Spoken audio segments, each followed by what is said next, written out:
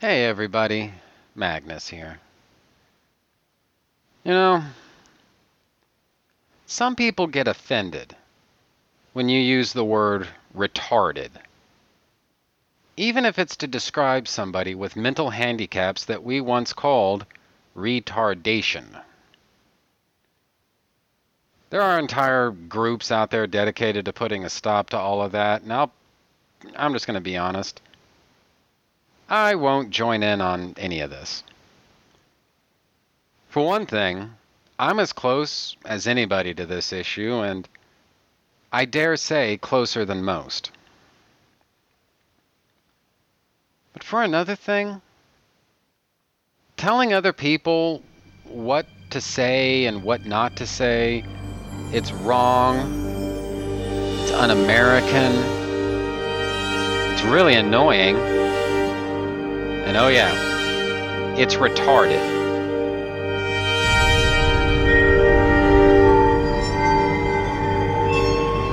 Your attention, please! This is a piece of art.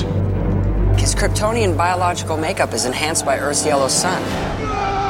Dr. Doom wears body armor to conceal his own mangled form. Worst episode ever. Why? Who shot first? Yeah. Who gives a shit? It's what's called super nerd nitpicking over something that's not really that important.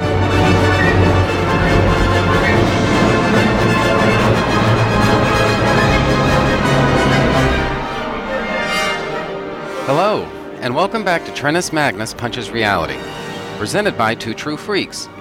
I'm your host Magnus, and I usually talk about comics, movies, and TV shows, but lately it's been all movies, all the time.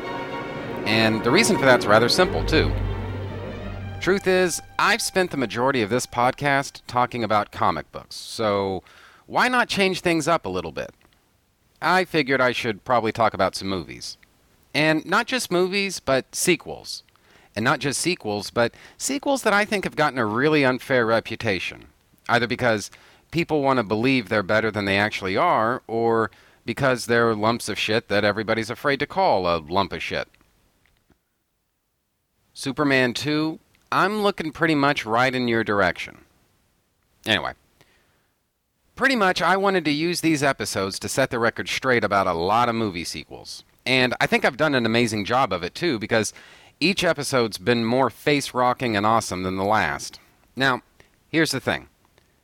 Under most circumstances, a miniseries like this would last 6 episodes, but this movie sequel thing is only going to last for 5 episodes because coming soon is my epic 50th episode. You guys just wouldn't believe how freaking long my 50th episode is. I've already got a rough cut of episode 50 in the can. If I told you how awesome it is, you'd probably assume I'm lying because this much awesome in one episode is damned near unprecedented. But anyway, for this episode, I've decided to tackle a subject that the jury long ago reported in for. As ever, I don't expect all of you to agree with me. Because I gotta tell you, I've become accustomed to being the lone voice in the wilderness about a lot of fan stuff. Still, all I'm asking for here is that you hear me out. All of which is a sort of roundabout way of introducing the topic at hand, which is the Matrix sequels. That is to say, The Matrix Reloaded and The Matrix Revolutions. Now, I've always had a bit of a fixation for the Matrix sequels. Now, as with a few other sequels in the series, conventional wisdom says that The Matrix Reloaded and The Matrix Revolutions are substandard. That they somehow undermine the originality and dignity of the first film. And, to put it plainly, they suck. Well, I don't know about that. I mean, I'm not going to try to change your mind if you think they're crap. That's your thing. Choice. The problem is choice. But for some reason, I just keep coming back to them. And this is especially true of The Matrix Revolutions, the third one. When Revolutions opens, the heroes are in a real pickle. Zion, The last human city is like 2 seconds away from absolute destruction. Neo's comatose because he somehow used his powers in the real world, which isn't even supposed to be possible. The Sentinels destroyed Morpheus' ship, not to mention a bunch of others, and worst of all, the prophecy concerning Neo ending the war appears to be a total hoax created by the Oracle to keep the rebels under control. So, all in all, that's not a bad way to start the third movie in any trilogy, if you ask me. Now, people say there's no real character development in the sequels, and I find that an amazingly absurd statement. When the Merovingian says he wants the eyes of the Oracle, Morpheus, who, lest we forget, is still stinging from being used by her, Morpheus looks like he's just about ready to shake hands with the devil and pop out some eyeballs. He never would have dreamed of doing something like that in the first movie, back when he still had his borderline dogmatic faith in the prophecy. During The Matrix and The Matrix Reloaded, Morpheus was what some people might call a religious fundamentalist when it comes to Neo, the prophecy, the Oracle, and all that stuff. But by the beginning of The Matrix Revolutions, he's lost his faith. Everything that he thinks shouldn't be possible is happening right in front of his eyes. But moreover than that, the prophecy's bullshit, the Oracle's a liar, Neo's in the ICU, and the Sentinels are getting closer and closer to Zion all the time. So, by the time of Revolutions, Morpheus is aimless. He's trying his best to figure out just what the fuck to believe now that his religion's pretty much been totally taken away from him. He ultimately comes to stop believing in prophecies and religions and oracles, and instead he starts believing in his fellow man. Then, and only then, is Morpheus able to truly make a difference in the war against the machines. And honestly, you could say similar things about other characters too. By the climax of the first film, you get the impression that Neo believes his mandate is to end the war by destroying the machines, grinding them beneath his heel. But as the trilogy progresses, it's easy for the viewer to see just how unrealistic that goal truly is. The rebels are outnumbered, outgunned, and outflanked. In the end, Neo's job changes. It has to change. His job goes from being all about laying waste to the machines and instead becomes all about suing for peace. This is the only way to end the war with the machines. Neo strikes a bargain with the machines and he pretty much brokers a peace treaty. Interestingly enough, he pretty much uses the exact same method to defeat Smith. I mean, yeah, Neo could fight Smith to the death, sure, but what would that really accomplish? Surrendering to Smith, in a way, and letting the machine mainframe balance itself out is the path to true victory. And the thing is, it's a choice that Neo would have been intellectually, emotionally, and psychologically incapable of making in the first film. Neo originally set out wanting to beat the shit out of the machines, but what he eventually discovers is that the machines aren't his enemies. Humans and the machines are alienated from one another. That's the problem.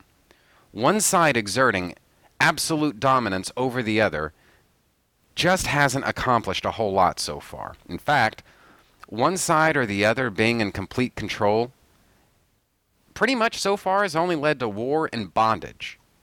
There's got to be another way.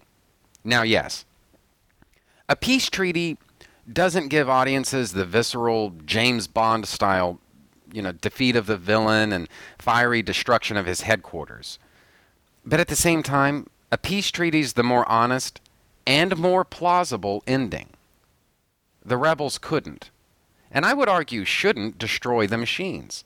Ultimately, both sides need each other in order to thrive. Neo has to learn all this for himself.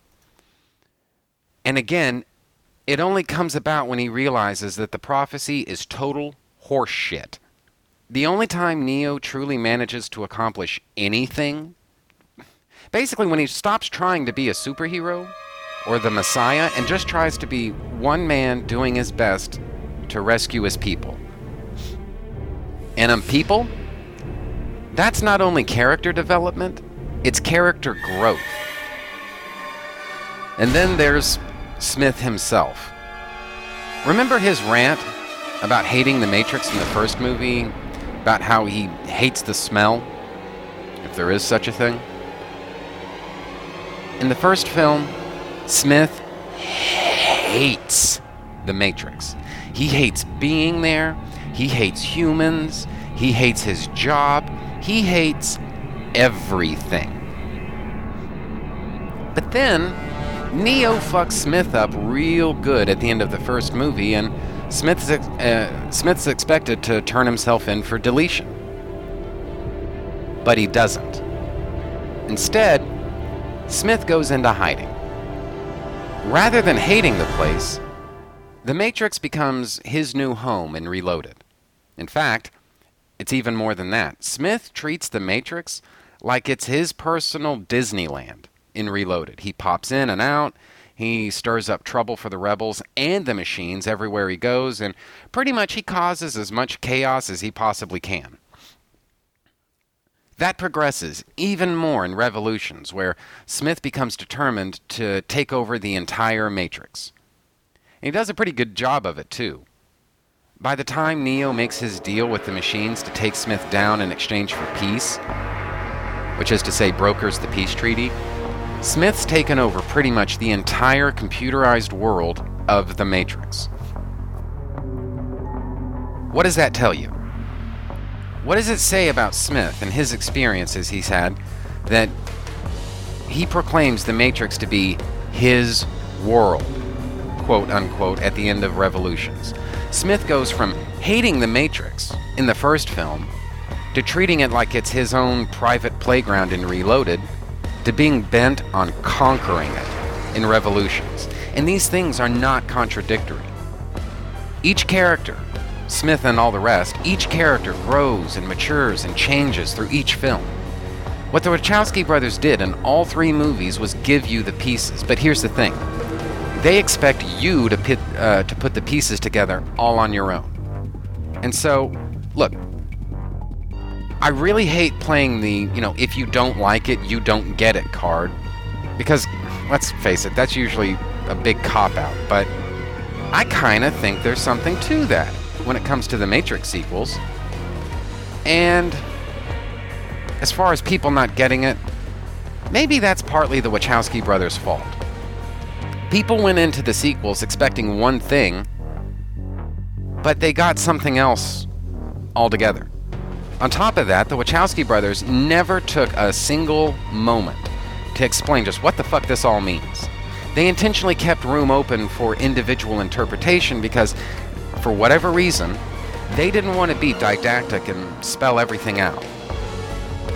The problem there is that a lot of modern audiences just don't want that from action films, which ultimately is what the Matrix movies are. And the Merovingian's a good example of what I'm talking about here. We get a sense of his personality and lust for power in the few scenes that he appears in, but we don't really know all that much about who the Merovingian is as a character. Now, there's a sense in which his personal history is kind of superfluous to the story at hand. If you want to believe that the Merovingian was the one in a former version of the Matrix and he somehow became corrupted, you can. If you want to think that he's just another program from the machine world who's gotten way too independent, you can. Now me, I think the Merovingian is the primary operating system from an older version of the Matrix. Later on, we're going to talk about the different versions of the Matrix and all that jazz, but for now, I'll just say that there was a version of the Matrix that was designed to be more realistic and less utopian, but there are two crucial differences between that version of the Matrix and the one that we see in all three of the Matrix films. First, As The Matrix Reloaded suggests, this older version of The Matrix was kind of like a horror movie with monsters and shit running around. But second, and more importantly, the element of choice hadn't been introduced yet. That version of The Matrix was a world of control built on controls. And the Merovingian was in personal control of everything. He misses that. He wants it back. I think the Merovingian was the operating system for that version of The Matrix. But here's the thing. None of that stuff matters to the Merovingian's usage in the films. The Wachowski brothers shouldn't need to put the narrative on hold for 10 or 15 minutes to spell out everything about the Merovingian in order for him to function effectively as a character. As a matter of fact, I'd say we probably know about as much about the Merovingian as we do Grand Moff Tarkin. Hell, Tarkin probably drives more of the plot of Star Wars than the Merovingian does The Matrix Reloaded. And yet, I don't hear anybody complain about Tarkin's abject lack of character development and a personal biography for his character. And honestly, this all holds true for a lot of other Matrix characters too. We know what we need to know about them. Nothing more, nothing less. Other stuff. One gripe a lot of people have is that the Matrix sequels just seem to be full of fights and car chases that ultimately don't move the story forward. And I gotta be honest, I don't think that's a totally valid criticism. It's not totally true either, but no matter how you look at it, the narrative comes to a screeching halt during those huge action scenes. My answer to that is Reloaded and Revolutions don't do that any more often, and they don't do it any worse than the first film. But something else here is, again, these are martial arts action movies. The Wachowskis had to deliver a lot of fights and stuff, and they knew it. So why prolong the inevitable? But is it really fair to say that nothing important happens during those scenes? That nothing is really illustrated or expressed about the characters? I don't think so. Just before meeting with the Oracle in The Matrix Reloaded, Neo bumps into Seraph. And then Neo and Seraph fight for a while until Seraph becomes convinced that Neo is indeed the one. But here's the thing. Neo is the one. So why couldn't he beat Seraph to a bloody pulp during the tea house fight? After meeting the Oracle, Neo gets ambushed by that legion of Smith copies. Again, Neo's the one. So why did Neo struggle so much with the fight? Here's the thing. Neo and the audience have both assumed a lot of the wrong things about Neo. Neo and the audience have both gotten a very wrong impression of Neo's powers and abilities. Neo's assumed he can take on anybody, anytime. But his fights with Seraph and the Smith clones show us that maybe Neo's not as all-powerful as everybody's assumed. Neo fights Seraph to a standstill, and when it's all done, nothing's really happened. Neo then fights that horde of Smith copies, and nothing's really changed as a result of the brawl. Nothing happens, nothing changes during or after either fight, and that's the entire point. Neo's assumed he's unstoppable and infallible, but within about 10 minutes, he's shown just how limited he truly is. Now, for my money, there was something that got lost in the sequels. A famous joke by George Lucas goes that when you can't afford to build a complete set, turn out the lights. I think that lesson is pretty clearly evident in the first Matrix film. It was a pretty low-budget movie, and the kind of noir atmosphere makes shots like Neo meeting the rebels in the alley during the rain just ooze atmosphere. But things like that they're pretty much absent from the sequels. The darkness of the first film kind of gives a sense of mystery and intrigue that I think the sequels really could have benefited from. But the sequels had a much bigger budget. The lights are on. And that harsh, bright light of the sequels, let's face it, it does clash a good bit with the darkness and atmosphere of the first Matrix movie. Now, I think it's small potatoes in the grand scheme of things, but it's still worth mentioning. Here's the point.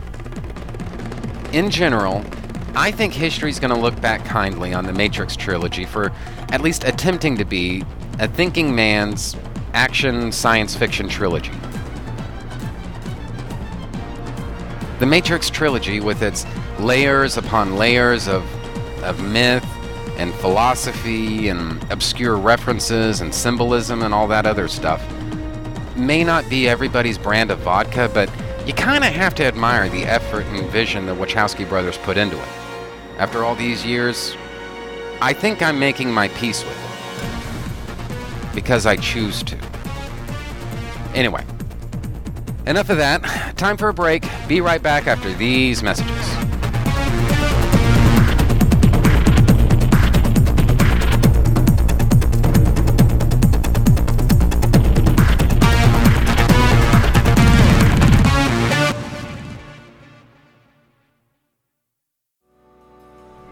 This is an imaginary podcast, which may never have happened.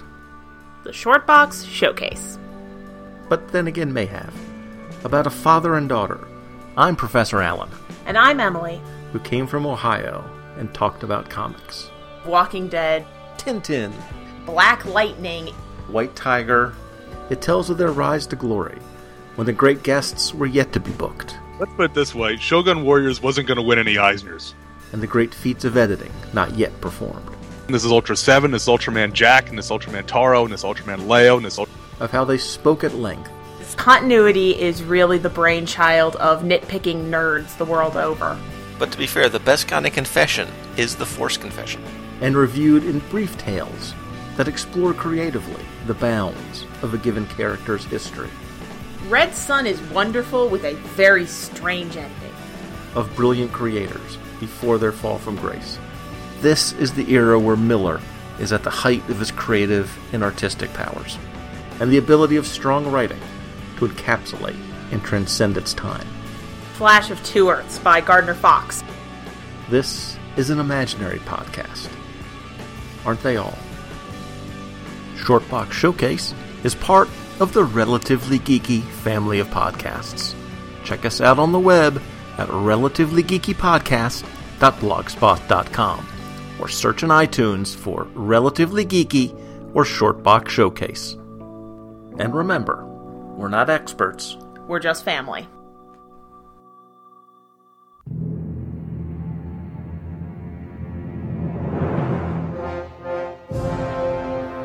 Grom, I have never prayed to you before. I have no tongue for it. No one, not even you, will remember if we were good men or bad. Why we bought, or why we sold on eBay. All that matters is that 50-cent Captain Kirk Mego action figure. That's what's important. Cheapness pleases you, Grom. So grant me one request. Grab me the fruit of Suburbia's garage sales. Let me drive those dealers away from that box of records and hear the lamentations of the children as I buy their Star Wars toys for a quarter. And if you do not listen, then to hell with you! Hello, I'm Chris Honeywell, and I make my living going to garage sales and then selling the junk I find on eBay. That's right, just like those assholes on TV. You can hear a podcast all about it where I tell you about all the good junk I got, how I sold it, give you tips, gripe, bitch, and moan, and even have friends come along with me. So check it out, it's called Garage Sale Gloat, and it can only be found at twotruefreaks.com, which is, of course, the home of the Two True Freaks Network. Duh.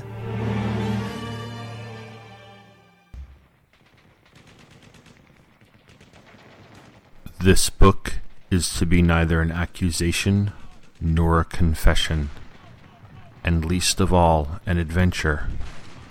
For death is not an adventure to those who stand face to face with it. It will try simply to tell of a generation of men who, even though they may have escaped shells, were destroyed by the war. This July 28th, In Country, a podcast covering Marvel Comics The Nam, presents All Quiet on the Western Front. I'm Tom Panarese, and to commemorate the centennial of the First World War, I will be dedicating a special episode to Eric Maria Remarque's all-time classic war novel. Along with the look at the novel, I will discuss 2 film adaptations, and then take a quick glance at poetry and songs of the war to end all wars. That's this July 28th at incountry.podomatic.com.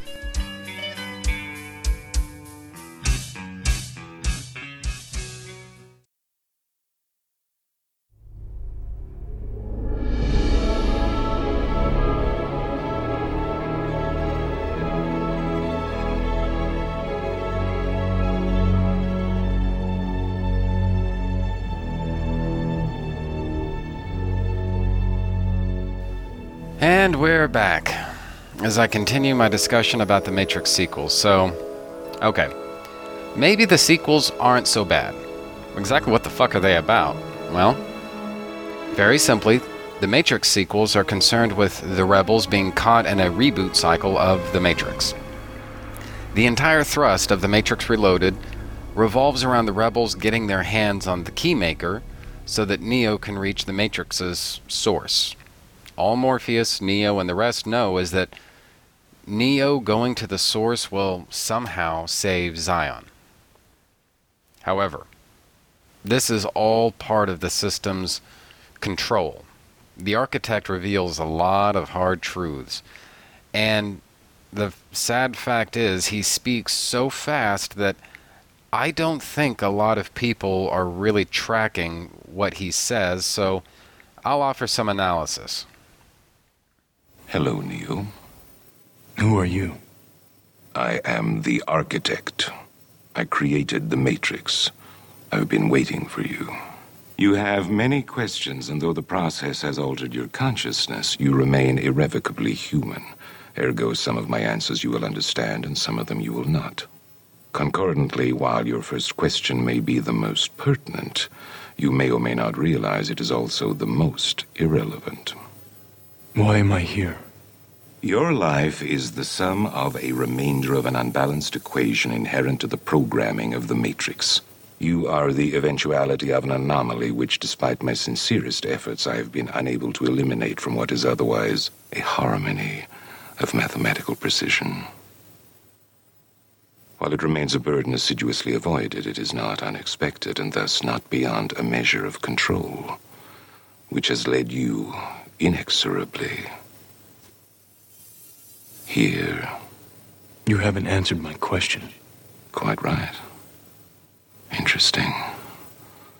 That was quicker than the others. Others? How many? Others. What? Answer my fuckers. The Matrix is older than you know. I prefer counting from the emergence of one integral anomaly to the emergence of the next, in which case this is the 6th version. 5 ones before me. 3. There are only 2 possible explanations. There were 5 ones before me. Either no one told me, or no one knows. Precisely.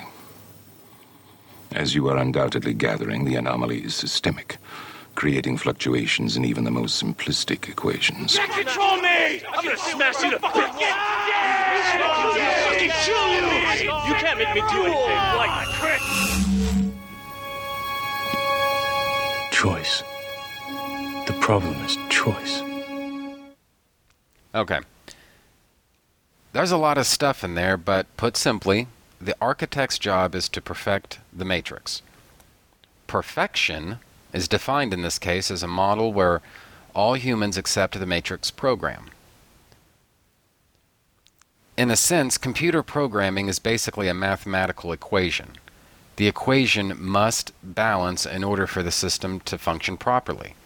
What the architect is saying here, though, is that the problem of choice has so deeply affected the Matrix that it creates problems with even the simplest aspects of the Matrix. The equation doesn't quite balance because of the problem of choice. This is going to be dealt with a lot more later on, but for right now, what the architect is saying is that the problem of choice affects the entire system. Now, the machines have somewhat devised a method for dealing with that by effectively dumping the mathematical remainder, I guess you could say the leftover junk code, into the one.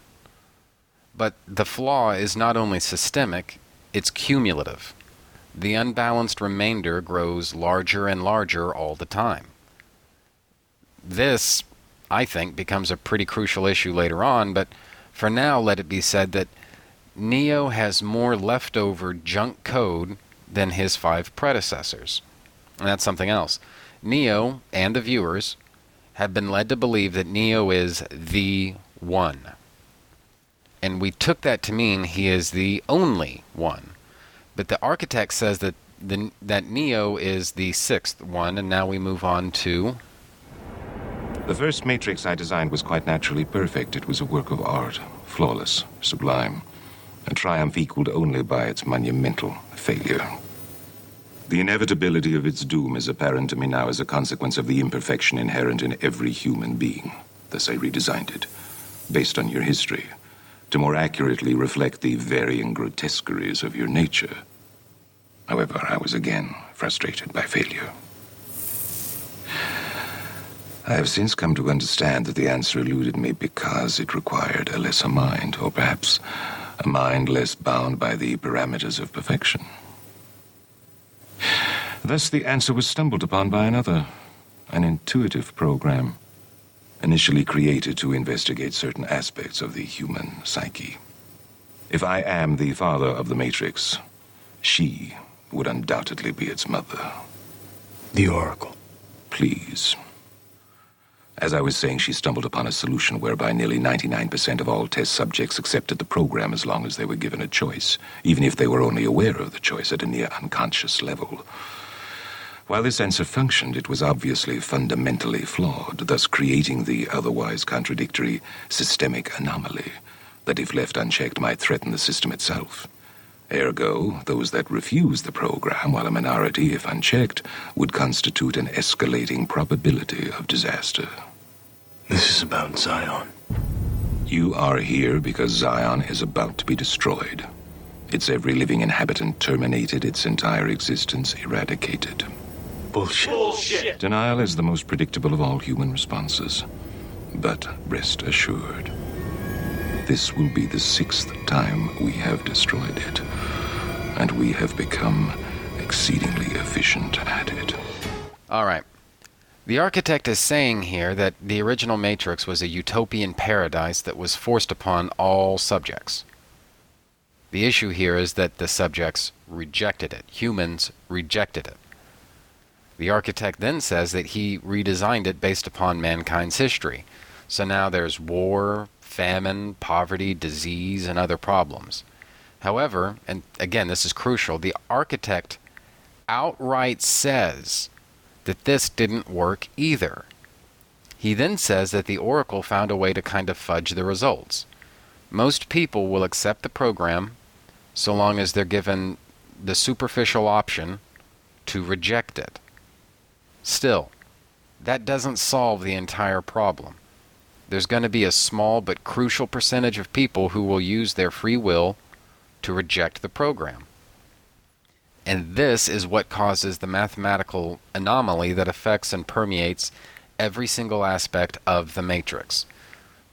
So, to use an analogy, the system has reached a point where 1 plus 1 doesn't necessarily equal 2 anymore. One day, 1 plus 1 may equal 2.3072. The next day, 1 plus 1 may equal 2.3985. Which is to say, the system is becoming more and more unbalanced, and even the simplest things are starting to show the effects of that. This iteration of the Matrix is nearing the end of its life, and it's getting to the point where it needs to be restarted. So, to facilitate all of that, The machines have launched an invasion of Zion in an attempt to draw the One out and bring him before the Architect so that the next phase can unfold. And speaking of the next phase, the function of the One is now to return to the source, allowing a temporary dissemination of the code you carry, reinserting the Prime program. After which you will be required to select from the Matrix 23 individuals, 16 female, 7 male, to rebuild Zion. Failure to comply with this process will result in a cataclysmic system crash, killing everyone connected to the Matrix, which, coupled with the extermination of Zion, will ultimately result in the extinction of the entire human race. You won't let it happen. You can't. You need human beings to survive. There are levels of survival we are prepared to accept. However, the relevant issue is whether or not you are ready to accept the responsibility for the death of every human being in this world.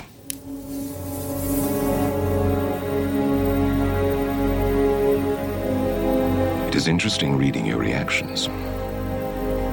Your 5 predecessors were, by design, based on a similar predication, a contingent affirmation that was meant to create a profound attachment to the rest of your species, facilitating the function of the One.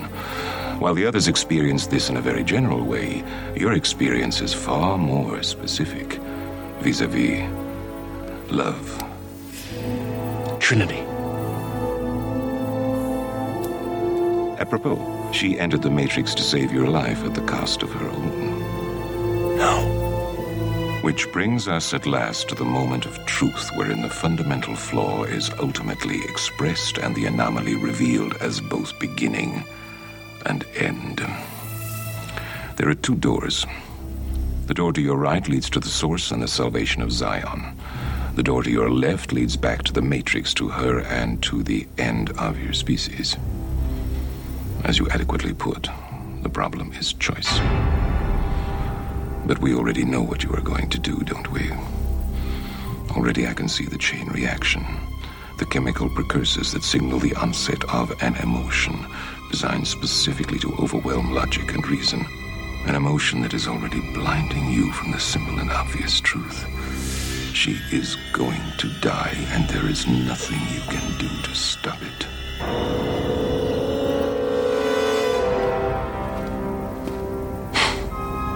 Hope. It is the quintessential human delusion, simultaneously the source of your greatest strength and your greatest weakness. If I were you, I would hope that we don't meet again. We won't. So we get down to brass tacks. The Architect begins explaining the rules to Neo. The Architect is saying that Zion is a goner. That's non-negotiable. It's going to be destroyed, and all the rebels except for Neo are going to be killed. Neo's task is to temporarily turn his code over to the Architect so that they can prepare it for the next one. After that, Neo has to choose from the Matrix several individuals to rebuild Zion. The machines can't risk allowing any rebel except Neo to live. Mankind must start all over again from scratch.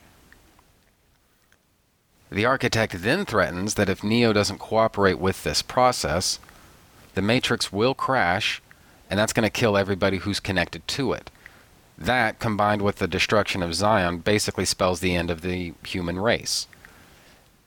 The Architect then attempts to emotionally blackmail Neo into going along with all this. The Architect says that the 5 previous ones were motivated by agape, a love for mankind. Ultimately, these ones didn't want to be responsible for the destruction of the human race, so they chose to cooperate with the Architect. This is where Neo is different from the rest. Neo is motivated by Eros, a love for Trinity, who at that moment is getting beaten to death by an agent. So the Architect presents Neo with 2 options. The door on the right is where Neo needs to go to save all of humanity.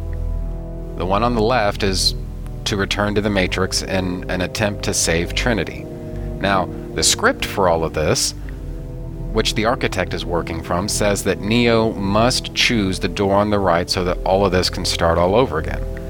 And as I say, Neo's predecessors went along with that script, but Neo, being guided by Eros, goes off script and chooses the door on his left so that he can attempt to rescue Trinity. And from that point on, everything that happens next is completely unpredictable. The architect has no way of knowing how things are going to play out because he's riding in completely uncharted waters.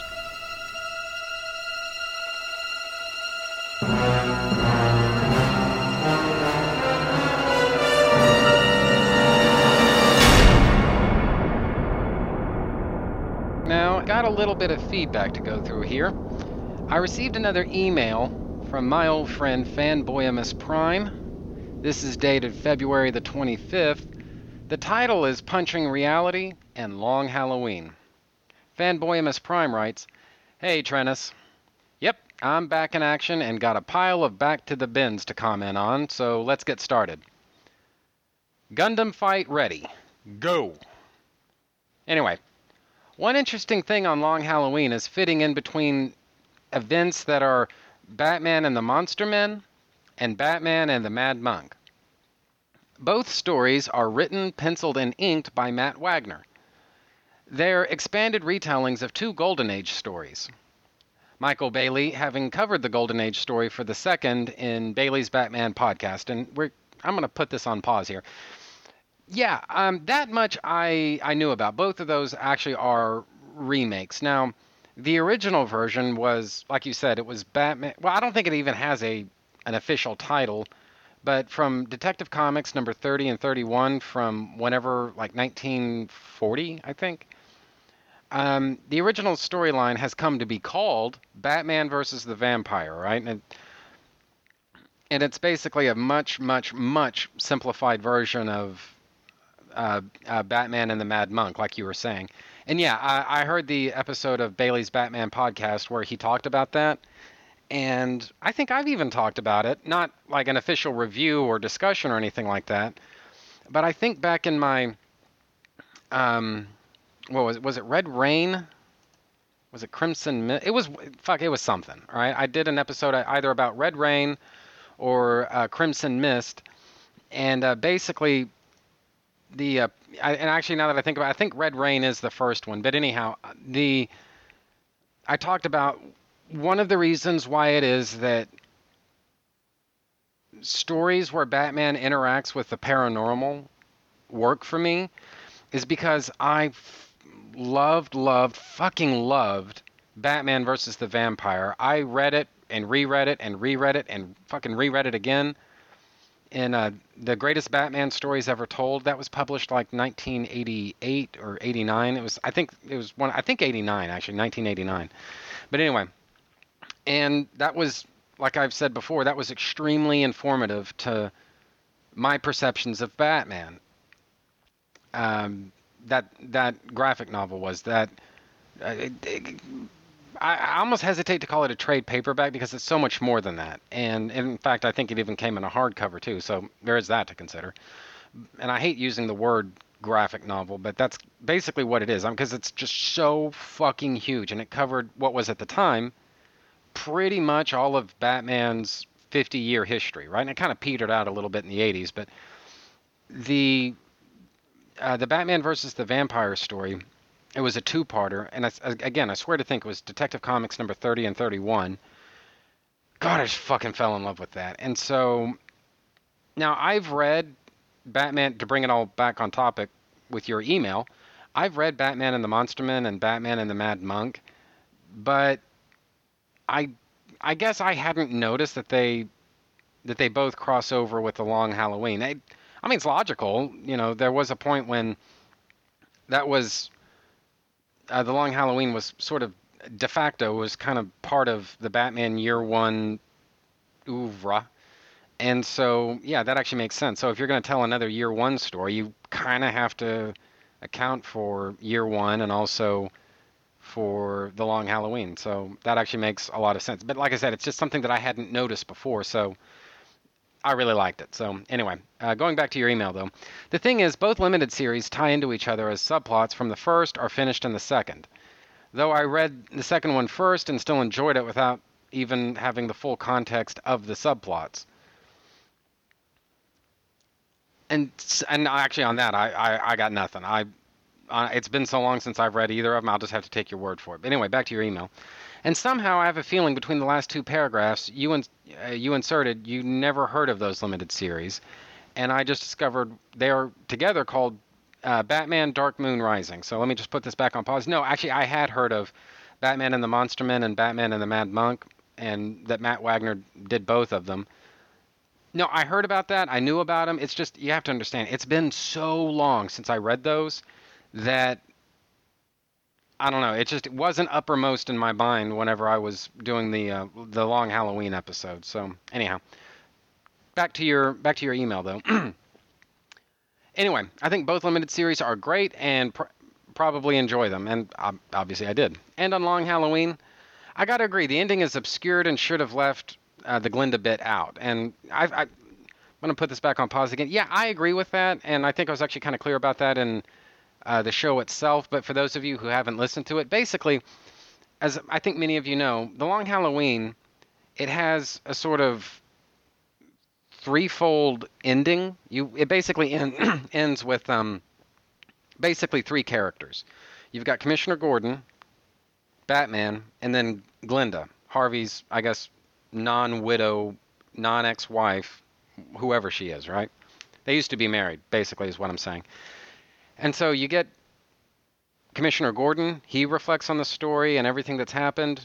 You've got Batman. He reflects on the story and everything that's happened. And then you have Glinda, who has her own point of view on all this. And basically, the way I interpret it is Gordon was affected very personally by what happened, especially to Harvey. Batman, he was also very affected by what happened to Harvey, and his manifestation of that was basically, I guess, a sort of renewed zeal. You know, he basically rededicated himself to his purpose, right? Basically, he decided it's time to sort of, I guess, grit his teeth and basically reaffirm his mission is what I'm saying here. Glinda, I think, basically got pushed off the deep end, all right? She's telling the truth as far as she knows it. In her mind, she and Harvey they both were the holiday killer, but that's not actually true. And I think there are reasons for that. Like I said in the show, it basically for both of them, but especially Glinda, but really for both of them to have been holiday would have required means, motive, and opportunity that neither of them had. And I guess I didn't really get too specific about it in the episode, but just to kind of give you an example of that. How would Glinda have gotten onto the yacht? Because it was cruising around, and it's full of mobsters. How would Gilda, my apologies, how would Gilda have gotten onto the yacht? Second, why would she have shot Alberto Falcone? Assuming that she'd studied Harvey Dent's case files, she probably would have known that everyone involved considered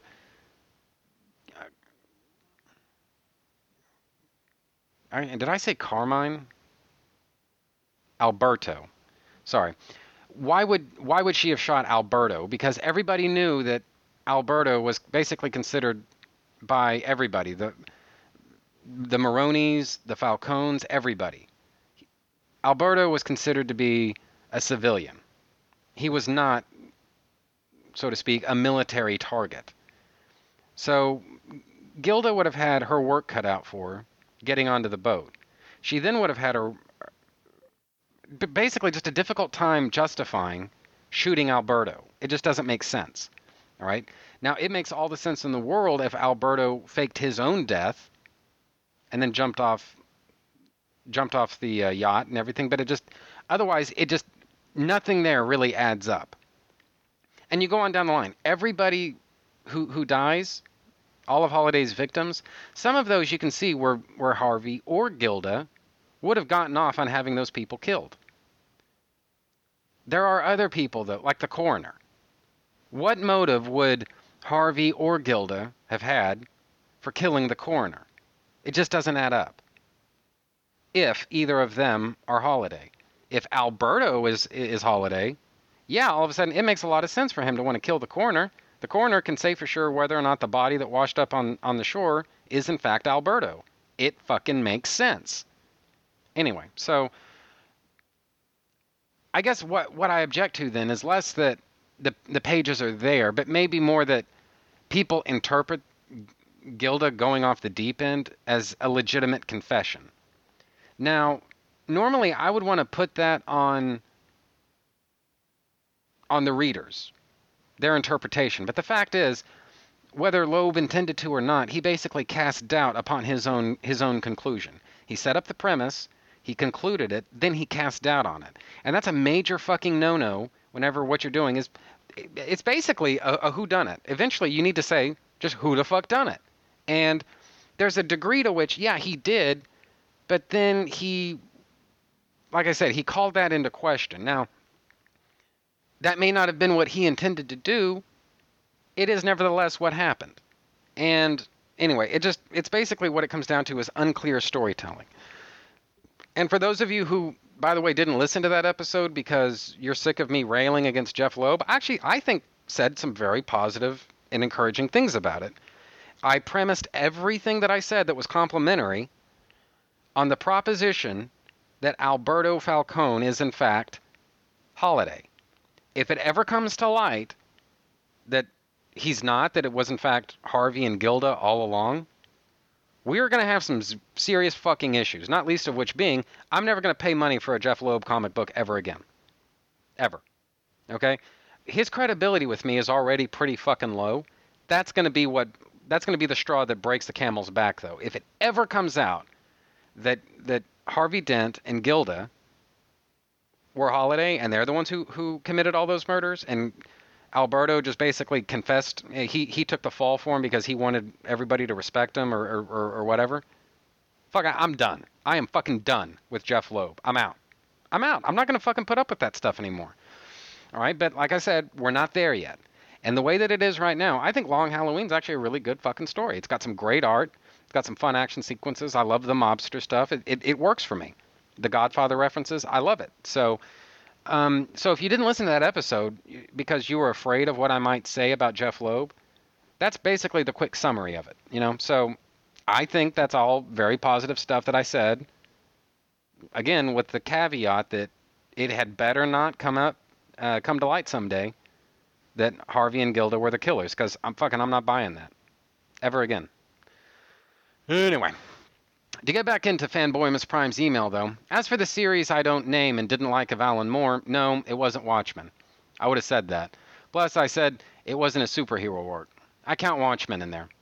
I've never actually read Watchmen. Not out of any distaste or anything. I just never picked up a copy of the trade. Interesting talk you made after that, but trust me, it wasn't Watchmen. I won't have been embarrassed to have read Watchmen and say I had.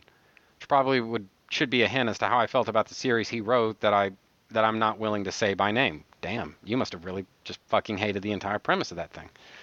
Anyway, get back into your email. And on Grant Morrison having a say in the Electric Superman isn't my point. My point is more, there was one guy working with the Man of Steel they kind of didn't tell, and going by what I've learned, they had to redo the art for several issues of JLA when that happened, and that actually I did not know. It was more they shouldn't leave the Justice League writer in the cold on major changes to the characters in that book, or the Avengers writers for changes to Iron Man or Captain America. I never said the team book should dictate where the solo books go, just that the solo book should give the team books a heads up so they can deal with the changes. You know what? Yeah, you know what? Fuck it. I'm gonna roll with that. Yeah, fine. I can see where instances where that could go wrong, but you know what? That's all completely fucking hypothetical. Why argue around the margins about problems that honestly don't even fucking exist right now? So, anyway, get back into your email. And as how the last few paragraphs have gone, I believe you don't have to worry about me being quiet when you mistook what I said. Believe me, no, I don't. Oh, I have no problem that DC has the Vertigo line and a mature reader's line. I might knock how mature it exactly was at times, but I don't disrespect the writers and artists that use that freedom to experiment and tell the stories they wanted to. I'm just annoyed they wanted to keep Swamp Thing or Doom Patrol or anyone else when it was part of the line and other DC characters away from the main line. All right, that's kind of a preferential thing. I can't really argue that with you really one way or the other. The Vertigo books not connected with those titles don't apply to that. I just mean for the DC characters that were in the Vertigo books, and Tim Hunter, who was tied to those characters and had Zatanna in his book, needed to be treated as they were part of the DCU and not in their own personal Phantom Zone. You know, I'll be honest with you. I'm putting your email on pause. I'll be honest with you. You know, like, part of me, like, I agree with you that we do have... There is supposed to be a DC universe, a supposedly cohesive DC universe. And to me, it's one of those things that I guess it works okay as long as you don't think about it too much. But, you know, strictly speaking, what we're supposed to think is that all of these characters and all of these stories and all that shit all happens within the same universe within a reasonable, approximate amount of time to one another. And so, yeah, I mean, on that basis, I can see why you would want to have those characters not segmented off, and you have basically the Vertigo line establishing hegemony over characters that really, by all rights, they don't have any kind of moral claim to that. So that I get. But on the other hand, I don't know. I mean, it's just, you know what? Maybe the real compromise, I guess, to, you know, just to kind of put it all out there, maybe the real compromise here would have been to sort of treat the Vertigo line the same way that Marvel treats their 616 universe versus Max, right? Where I think each Max book is its own unique thing. The Max books don't even relate to one another. But each Max book, you can basically think of it as it's its own immaculate universe, right? And it has characters common to 616, but they're not, as far as continuity and just canonically, they are not the same characters. Canonically. Now, obviously, and I guess in the more universal sense, yes, they are, but they each have their own continuity and they really have nothing to do with each other. Fuck it, maybe that was the way to go. But, you know, I'm saying that now with the benefit of hindsight. The industry has changed so much since then that something like that, this bullshit scenario I just threw out, who's to say something like that would have even been possible back then, you know? So I don't know. But I'm just saying that, honestly, I can see it both ways. And maybe that's just the better way to put it. So moving on. Getting back into your email. And I don't think I've run into many goth people in my life.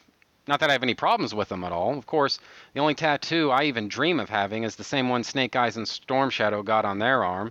So basically, it ties back into things I like. I'm going to put this back on pause. Honestly, I don't really have a big problem with goth people either. And to be honest with you, I mean, I can't believe I'm about to admit to something like this, but I actually kind of have a thing for goth chicks. I actually think they're kind of hot. Always did. And if I had to guess, I think the reason for that is I saw Superman 2 a lot when I was a kid, and let's face it, Ursa is kind of gothy in that movie, you know? And if I had to guess, I would say that's kind of where my thing for goth chicks picks up. And in fact, it's kind of funny where it's coming up now. Basically, apart from superheroes, I sort of have three things that I respond to in movies, right? I call it the trifecta, right? I like kung fu fights. If you make a movie that has a shitload of kung fu fights in it, fuck it, I'm there. I love it. I love martial arts fights. Like movie-style martial arts fights. I love that stuff. All right? Next. Giant fucking robots. I love giant fucking robots. You put giant fucking robots into a movie, dude, I'm probably gonna like it just on simple fucking principle, right? And the next thing, the third element here is that kind of fetishy, gothy thing. There's a look for it, I'm sure, but I don't know exactly what to call it. But, you know, lots of piercings and lots of eyeliner and, you know, blackened out hair, black makeup, all that stuff. I just like that look, just visually. And, you know, goth, fetish, whatever it's called this week, you know, with the leather and everything. I really like that look, you know. And so when I really think back on it, I just went through a really kind of long-winded explanation a little while ago about all the reasons that the Matrix works for me. But let's face it, it's got shitloads of kung fu fights, it's got shitloads of giant fucking robots, and it's got shitloads of goth chicks running around in tight leather and stuff. So I gotta tell you, maybe those are the things that I responded to. So I'm man enough to admit that.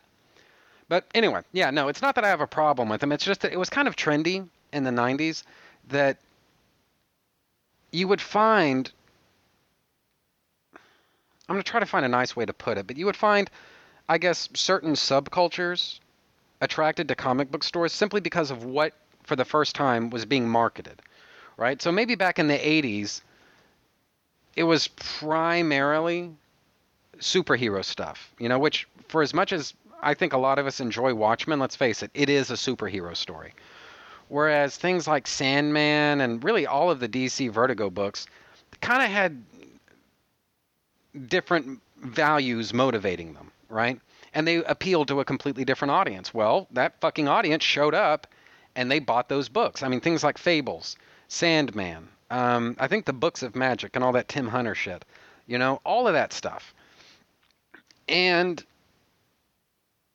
what that ended up doing, though, you basically had these situations, and I don't want to make it sound like all outsiders where, you know, there was a big rumble outside with Pony Boy and Soda Pop, but basically you had this sort of clashing together of geeks with goths, and there is really not as much overlap there as you might first think, you know. And so the goths kind of had this sort of snooty, superior attitude that, you know, and you could just fucking see it on their faces, right?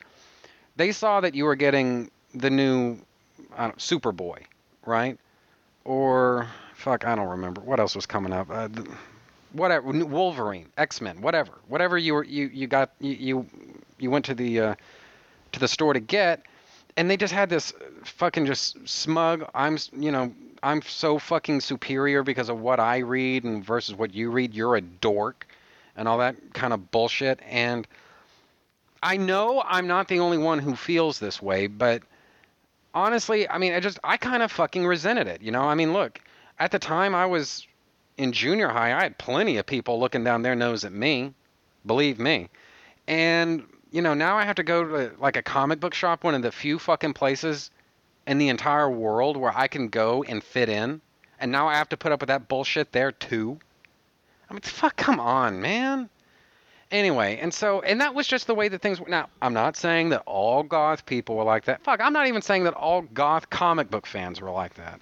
I'm just saying there was a certain subsection, a niche within a niche within a niche, I guess you could say, that they kind of had this snooty attitude about it. You know, fuck you. You know, I mean, look, I realize that on some level we all kind of play these games of equivalence where, you know what, maybe I'm not the most normal person in the world as the world reckons normalcy and all this stuff. Maybe I've got my share of hang-ups and all this stuff, but at least I'm not this other fucking weirdo in the comic book store. And dude, I get that, okay? Because, I mean, I realize that's probably the only thing that keeps some of us from going completely fucking crackers and then firebombing something, all right? Dude, I get that.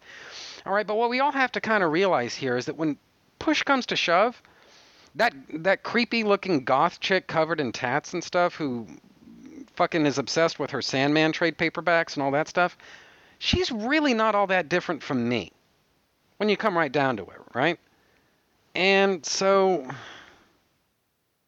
I don't know. It's just,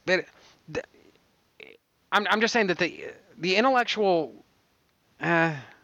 realization of that doesn't alter the fact that, I'm sorry, I don't like it when people look down their fucking nose at me, all right? Now, maybe it's just the fact that I am American, and one of the organizing principles of American society has been, you're not better than me. We're all the same here. We're all the same.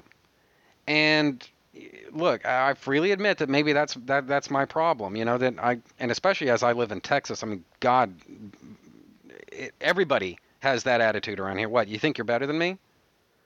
And honestly, I mean, I've met people who think, dude, I will admit that you're better than me if you and I go outside and you kick my ass. But other than that, keep your mouth shut, you know? And so I completely understand. Well, anyway, I'm digging a hole here. So I'm just going to get back into the email. All right. Fanboy Miss Prime writes, you want Marvel's version of a bunch of DC stuff? Okay, let's go then. For Why the Last Man? There really is no Marvel version of that. Of course, nowadays, Why the Last Man would have been done at Image. I'm going to put this on pause and say, you know what? I am not convinced of that. I mean, these days it is a very Image type of book. But honestly, I don't know that I totally believe that. Hold on, let me rephrase that. Now that the Vertigo line has actually been incorporated into the mainstream DCU, actually, yeah, on that basis, you're probably right. But prior to the New 52, before, I guess back before the Vertigo line got forcibly integrated, you know what? I think right up until the bitter fucking end, that was a Vertigo book. And even if it's not, that's not the point. The point is that Vertigo was the place to go for stuff like that. What Image is now is what Vertigo was doing back then. Image basically, they had a shtick, and they ran that shit into the ground. And what they eventually had to realize is that, you know what? People are not buying our shit anymore in the same numbers as they used to. The speculator boom came, the speculator boom went, and now we have to start just selling some fucking comics. All right? What they realized is they have got to start developing stories. They have got to start developing characters. They've got to accept creators that have something to say. And I don't for 1 minute think that. In fact, you know what? I'll go the other way with that. I'll say, if it wasn't for Vertigo, Image Comics, as we know it, would have gone out of business in 1998, 1999, no later than that. There would be no Walking Dead. There would be no Morning Glories. None of that shit would be out there right now. And so, honestly, as far as just like the culture and everything that Image Comics has become, you can draw a very fucking straight line from that back to DC Vertigo. I believe it. Anyway. To get back into your email, though. For Dark Knight Returns, I'd have to say Alan Davis's Fantastic Four, The End. It isn't exactly the same, but I still think he did an interesting story worth reading. I'm going to put this back on pause and say, you know what, dude? As true as that may be, not the point. The point is that Dark Knight Returns transcended comics. It transcended even Batman, which back in 1986, lest we forget, that was an interesting trick to manage, because Batman to most people meant Adam West. At that point, it had only been 20 years since the Adam West Show was on TV. The kids that were kids when the Adam West Show was on TV were now adults, and they had their worlds rocked by The Dark Knight Returns. And it got mainstream attention. Now, honestly, I'm sure Alan Davis's Fantastic Four, The End, I'm sure it's a good story. A lot of those The End stories are. And honestly, I can't really factually dispute you anywhere, really, except to say that The Dark Knight Returns isn't simply taster's blend among comic book fans. This is like comics' best kept secret. That's not what Dark Knight Returns ever was. I think from the get-go, that was on mainstream media radar. All right? That's how important this is. And as good as Alan Davis's Fantastic Four thing might be, it's just not. It isn't. So I understand the point you're trying to make. I'm sorry, don't take this the wrong way. I don't buy it. Anyway, get back in your email. For Crisis on Infinite Earths, that's a trick question. Marvel's never had to scrap their multiverse like DC did. If you want a multiverse-spanning series, there is Exiles. I'm going to put this back on pause and say, I didn't make that point very well, so I'm not going to argue your point here. I guess more what I meant was that I think Crisis on Infinite Earths is the biggest, the most epic comic book story that there's ever been told. And for the minute, forget about what it was supposed to do, which is basically unify all of the multiverse, really. Unify the multiverse into one single universe. That was what it was ultimately supposed to do. The story and the plot and the characters, those are all just a means to an end. For the moment, put that aside. The story itself is, I would go so far as to say, is, putting aside the fact that I think that the long-term impact of Crisis on Infinite Earths has shown itself to be negative, the story itself is the greatest, or I don't want to say that, one of the greatest comic book stories that's ever been written. The art, the story, the characters, everything. Everything about Crisis on Infinite Earths fucking rocks. And again, this is one of those things, to a lesser degree, this is one of those things that it did get mainstream attention. It's like, wow, big things fucking happen. in the DC universe. And it's one thing for the mainstream media to sit up and take notice of just how fucking big this story is. But that other thing I just mentioned, the fact that it kind of proved that, you know what? DC Comics ain't a bitch. All right, you guys with your little Marvel comics and everything, that's cute. Big things happen over here too, guys. Come take a look. I bet we'll change your mind. You know, and there is a sense in which that was kind of DC throwing down the gauntlet as far as the types of stories that could be told. Now, like you say, Marvel never had to scrap their multiverse. That much is true. But that was what Crisis on Infinite Earths was meant to accomplish. And there's a sense in which you can argue how well really it ended up doing that. But putting that aside, I'm just talking about as a story. I don't think Marvel has anything that can stack up to that. Now, having said that, I've never read Exile, so there's a sense in which I'm kind of speaking out of my ass here a little bit. But I'm just saying that I've never heard anything from Marvel's side easily compared to Crisis on Infinite Earths, and that's just the way I feel about it. So anyway, getting back into your email. Amusingly, there is something similar to Panic in the Sky. The one thing neither you nor Dan Jurgens mentioned as the one kind of regret of the story being it was similar in tone of the heroes taking it to the interstellar bad guys like the Avengers did in Operation Galactic Storm. Though that was merely a case of bad timing. I'm going to put this shit back on pause and say, you know what? It actually did cross my mind to bring that up whenever I had Dan Jurgens on the show. But number one, I only had 30 minutes to talk to him, right? And I didn't. Basically I had to pick my moment anytime that he and I talked.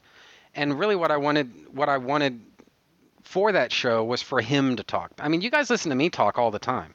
I don't know how many of you have ever heard an interview with Dan Jurgens before. Not that I had an interview. He and I had a conversation. It was not an interview.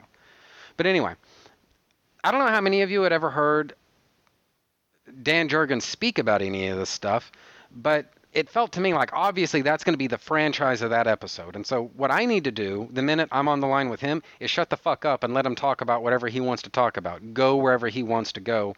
And hopefully my my listeners are going to understand. So one of the things, though, that I did think about mentioning was Operation Galactic Storm. But honestly, I think that's probably something he's heard a lot about over the years. And it's one of those things that they came out so close to one another. I think it's kind of hard to argue that there was any kind of intentionality there. Like you say, that was a case of bad timing. I absolutely agree with that. But the reason I didn't bring it up is because, well, like I said, I mean, I wanted him to kind of guide the conversation more than me. And then what I would do is basically, you know, when the conversation started to lull, toss in one of my questions that was basically as on topic as I could make it. So anyway, to get back in your email, as for Marvel never making a book like Hellblazer, wrong! They did it. It was called Hellstorm and was the book about Damon Hellstrom, the son of Satan. You might want to read it if you're into Hellblazer. And to be honest with you, I'm actually not. I've never read Hellblazer, which is not to say I'm anti-Hellblazer. I'm not. Just never read it. Maybe, and in fact, I probably will someday. And probably for this show, but I haven't read it yet. Back to your email. As for a book like Doom Patrol, Magnus, that's called the X-Men. Marvel can claim they got their version to come back from more or less obscurity to becoming a titanic juggernaut. And if you mean the media celebrity team of Doom Patrol, well, around the same time, Marvel had Peter Milligan's X-Force and later became the X-Statics. Dude, are you fucking serious? The X-Statics? Gee, that's a terrible fucking title. Anyway, well, around the same time, Marvel had Peter Milligan's X-Force that had a similar idea, and I think stands on its own more than that Doom Patrol run did. Not saying the Doom Patrol run is bad, as I enjoyed it as well. Now, actually, on that, I'll defer to you. If you say so, I'll take your word for it. Anyway, now, to get back into your email, where is DC's version of G.I. Joe, A Real American Hero?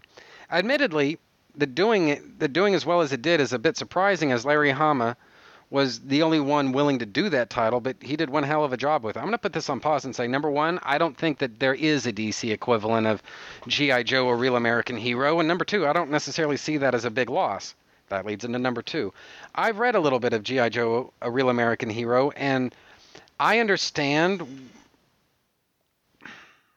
I can see, I'll put it this way, I can see why it is that people love it so much, and I guess far be it from me to judge, but it just didn't grab me. You know, like sometimes you read a comic book that everyone's all talking up and everything, and you see it too. You're like, oh my God, this is the greatest thing since the last greatest thing. Oh man, this is just fucking awesome. Oh, look at this. And then, and then this character does that. Oh, this is fucking awesome. And honestly, I don't see that with G.I. Joe or Real American Hero. I'm not saying it's bad. I don't understand why people just sprayed their shorts over it.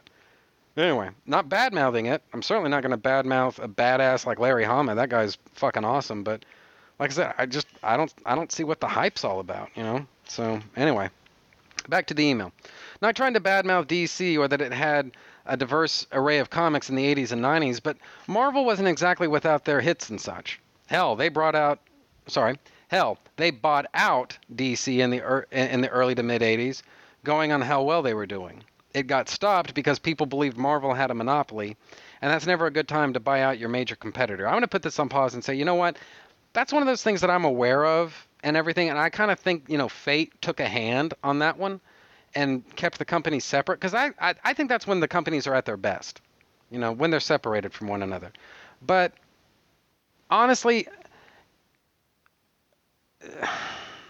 DC was really struggling in the early to mid 80s, and they kind of always have, because, you know, tastes change over time. And there was a point when DC's brand of science fairy tale was the zeitgeist of comics. And well, hell, you could argue it was definitely before the early 80s, but certainly by the early 80s, they'd sort of reached a point where it's like, guys, what the fuck's left, you know?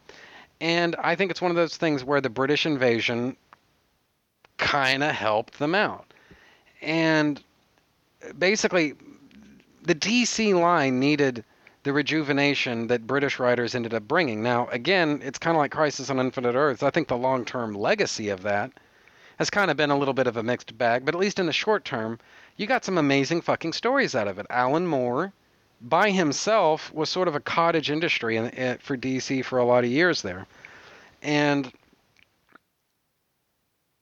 it kind of felt like, and I guess maybe this is the point, in the early to mid 80s, Marvel had market dominance. Well, let me take that back. They've always had, usually they've had market dominance. But what I'm saying is, they were the preference of fans, comic book collectors, and people like that. But as far as obtaining mainstream recognition and success and things like that, honestly, the 80s really... in fact, I would say that comics in general belong to DC in terms of getting Joe Everyman to read them. But especially in the 80s and in the 90s, I mean, Marvel just didn't have the same transcendent value, basically, is what I'm saying. So I'm not going to argue which of them which of the two comics companies is more popular among fans. I think this is one of those things, guys, history's kind of spoken, you know? And Marvel is the more popular publisher if market dominance is anything to go by. So, you know, the jury's in on that. But as far as being able to transcend into the mainstream, guys, it begins and ends with DC. Sorry. Anyway, so getting back in the email. The thing about Fear itself is that the story has literally destroyed any impact it had. The follow-up miniseries undid every, and the Defenders series that came afterward literally made it so it never happened in the first place. Now, I'm going to put this back on pause and say, that I did not know. I basically finished up with the main Fear itself series, and then that was it. I really didn't stick around much for any of the follow-ups, and I definitely did not read that part of the Defenders run where they, as you say, literally made it so it never happened in the first place. Totally went by me. So if you say so, I'll believe it. But I'll still speak up for Fear itself in the sense that it was a big story, and at least at the time that you're reading it, it really fucking does feel important. It feels like, you know, the fate of the world legitimately is at stake. Now, is this something that Marvel crossovers generally deal with? Well, in my mind, no. To me, Marvel events are mostly defined by heroes fighting each other. Because the conflicts in the Marvel Universe, I don't usually associate them as being, you know, galactic showdowns between good and evil. I just don't see it that way. I always thought of Marvel Universe as being the place where worldviews conflict with one another. And so that's why you have hero fighting hero. It actually fucking makes sense. And that's when I finally do start talking about Civil War, you guys may be very fucking surprised to hear what I have to say about it. And so that's another episode for another time, though. And so even though I kind of find Fear itself to basically deal in conflicts and things that really I don't readily associate with Marvel Comics, I still enjoy it from the angle that it really is a big story. And I just, as much as anything, I just fucking love the art. Because honestly, if you read the story, it really is kind of fucking thin. It's a thin story. But the art in that main series, oh my god, it's just so good. Now, having said all of that, one of the tie-ins that I do remember reading was the Spider-Man Fear Itself tie-in. And to me, you hear people talk shit about Todd McFarlane's Torment storyline. Like, to this day, people make fun of that. To me, that Spider-Man Fear Itself miniseries is everything that people say Todd McFarlane's Torment story is. Yeah, that's it. It was just long, boring, fucking pointless, and honestly, fucking nothing happened. All right?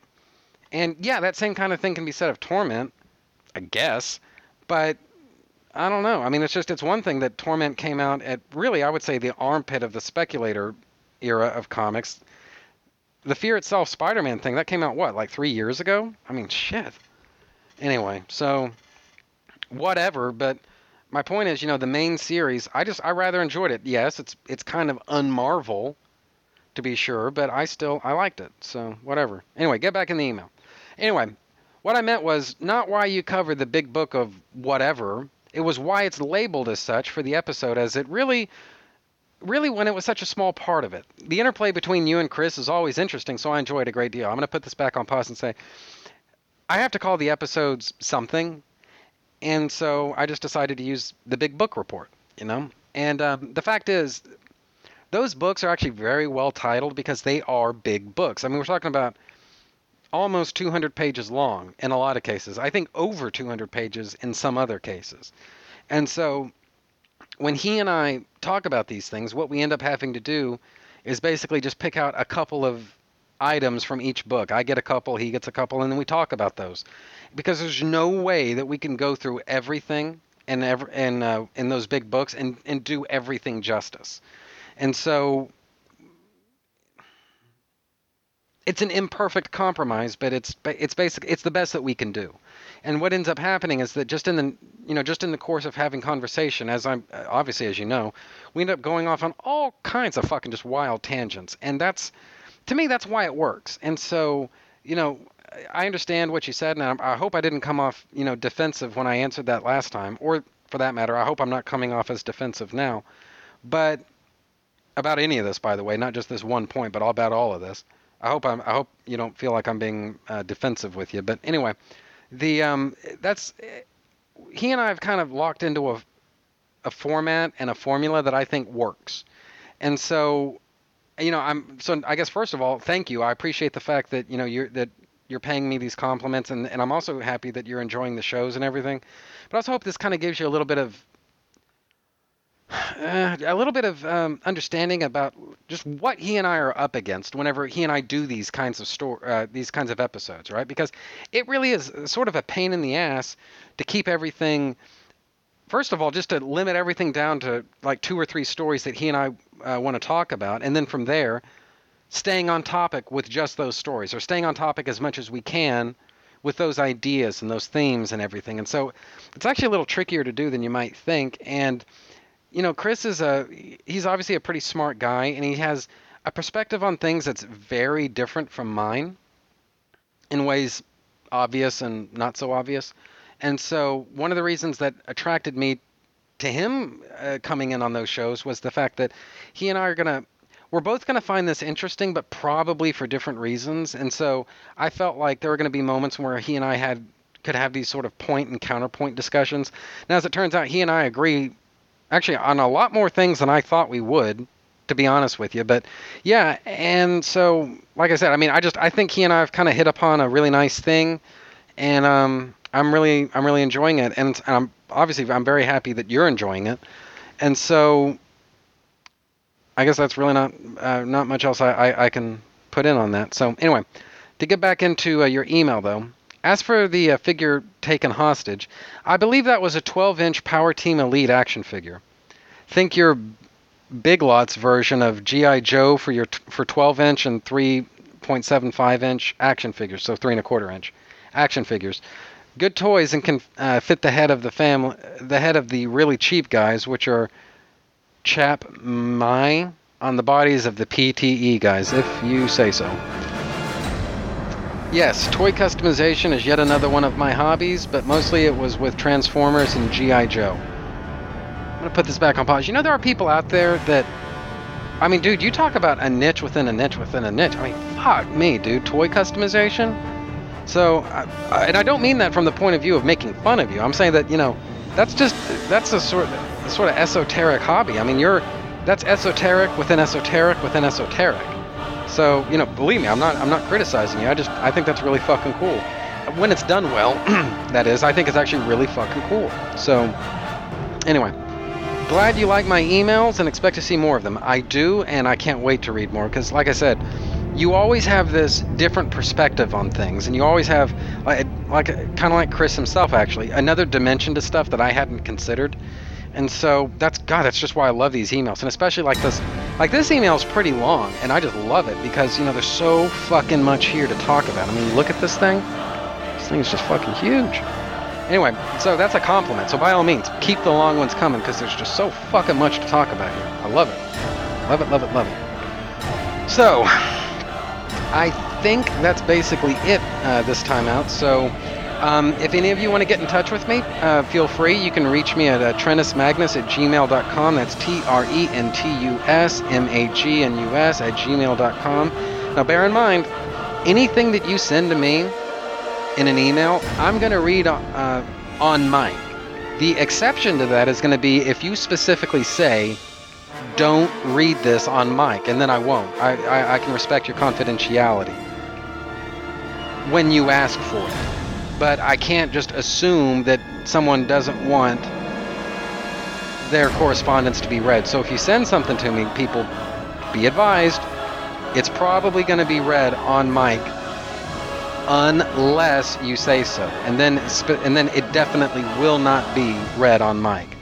So again, email address is trentusmagnus@gmail.com, TRENTUSMAGNUS@gmail.com. You can also file reviews for me on iTunes, and I need those. I need more iTunes reviews. So if you could, you can search for me in iTunes, look for Two True Freaks presents Trentus Magnus Punches Reality, and file your reviews there. And as with email, all iTunes reviews are going to be read on mic as well. So just keep that in mind. So, of course, it's already viewable to the public to begin with, so I assume if you're willing to put it in writing to where anybody can read it, odds are you're probably not going to have any objection to it being read on mic, but nevertheless. So, other than that, I think that's basically it this month. So I just want to thank Fanboy MS Prime for taking the time to write into me. And honestly, for taking the time just to even listen. You know, because honestly, so much of this stuff, so much of my content, especially lately, but certainly in episodes to come, I think revolves around email and just participation and feedback from my listeners. And so, guys, just thank you very much. I really appreciate all of you taking the time to write in. I appreciate that. And it means a lot to me. So thank you very much. And thank you, Fanboy MS Prime in particular, for taking the time to email me and listen to the show and send in all your feedback and all that stuff. I really do appreciate it.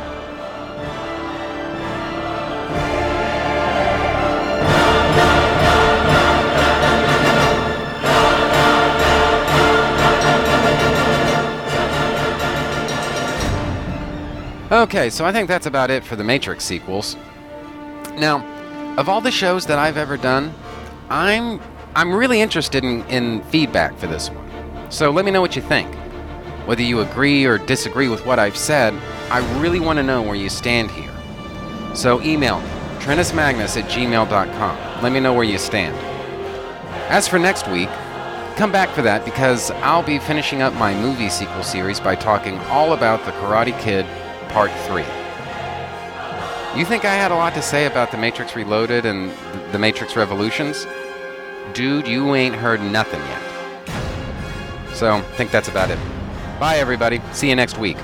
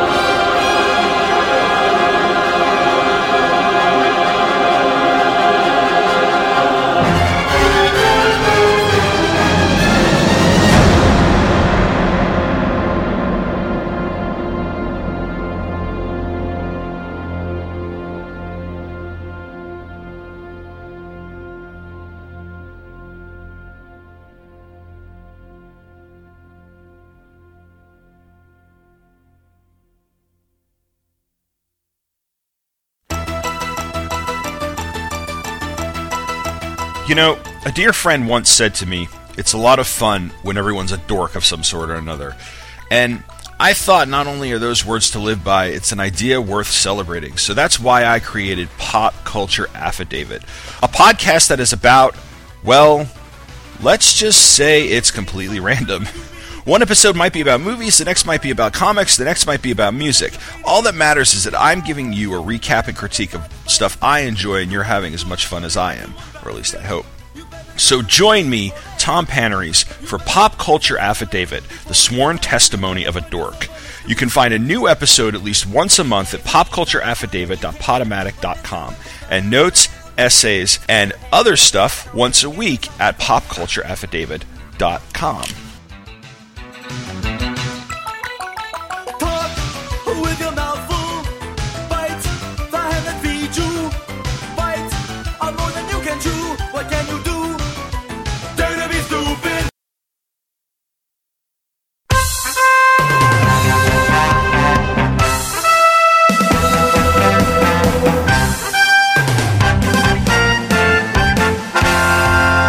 Gathered together from the disparate reaches of geekdom, here in this restaurant booth, are the most powerful forces of geek ever assembled.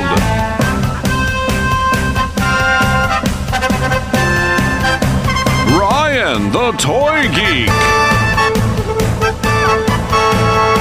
Scott, the award-winning radio host. Jeff, Scott's minion. And Ron, just Ron.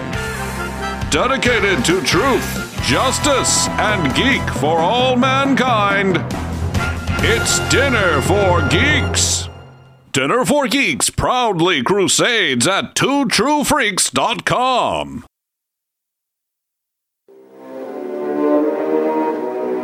On May 30th, 2011, DC Comics announced the historic renumbering of all their superhero titles, and the internet broke in half.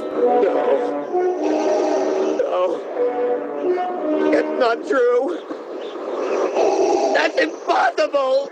Critics and naysayers abounded. Confusion reigned across fandom. What'll I do? What'll I do? What an unusual view. Not to mention the first reactions to the Supergirl costume. I hated her so much. It flames on the side of my face, heaving breaths. But then the books actually hit. And opinions... He likes it. Hey, Mikey. Opinions began to change. The New 52 Adventures of Superman is a monthly podcast where John Wilson, J. David Weeder, and Michael Kaiser take a look at each of the adventures of Superman and his family of characters in Action Comics. You know the deal, Metropolis. treat people right, or expect a visit from me. The Superman who appeared 6 months ago could hurdle skyscrapers and toss trucks around. Now it's faster, now it's stronger. How soon before it can't be stopped? Superboy. If resolving a situation for him is going to get me out from under these people once and for all, that's a small price to pay for freedom. Release the Superboy. Supergirl. Okay. Giant metal creatures. Falling from the sky. Speaking in clicks and beeps. Father would love this dream. And Superman. You could do so much good. We could do so much good. I am doing good, Lois. Clark's such a loner. Never really lets anyone get close to him. The New 52 Adventures of Superman. Available the first of every month on iTunes and at new52superman.libsyn.com.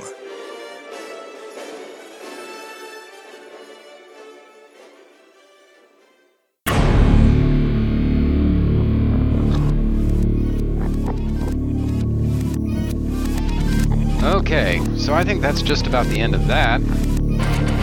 Trentus Magnus Punches Reality is a proud member of the Two True Freaks podcast network. You can find the home for Trentus Magnus Punches Reality at twotruefreaks.com, which is spelled TWOTRUEFREAKS. You can also find it on Facebook just by searching for Trentus Magnus Punches Reality. There you can interact with your fellow listeners and also see notifications of new episodes when I put them up. You can friend me on Facebook by searching for Trentus Magnus, which is spelled TRENTUSSMAGNUSS. You can email me and my parole officer at trentusmagnus@gmail.com, which is spelled TRENTUSMAGNUS. Do you have a suggestion for a topic? Feel free to email me, and I might consider thinking about the possibility of potentially discussing whatever you have in mind someday. And that's a promise. Did you know? You can sponsor any episode of this or any other of your favorite Two True Freaks affiliated shows. That's right.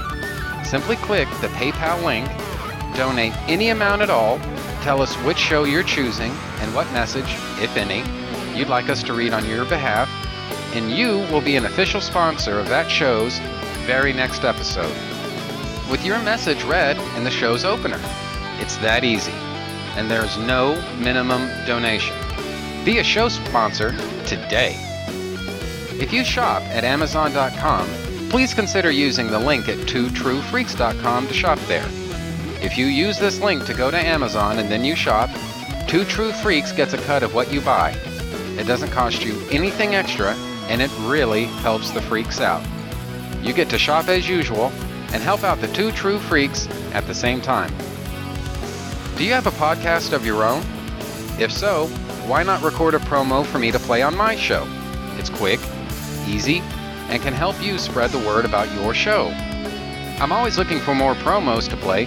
Keep it fairly short, and yours could be next. My promos can be found at this show's homepage for those interested. Just look for the promo section. The contents of this podcast are fictitious, hypothetical, and probably completely unnecessary. Any similarity to living persons or real-life events is purely coincidental and void where prohibited by law, some assembly required, batteries not included. Trentus Magnus Punches Reality is a Magnus Media Enterprises Limited production in association with Demonsacor of Milan, Italy.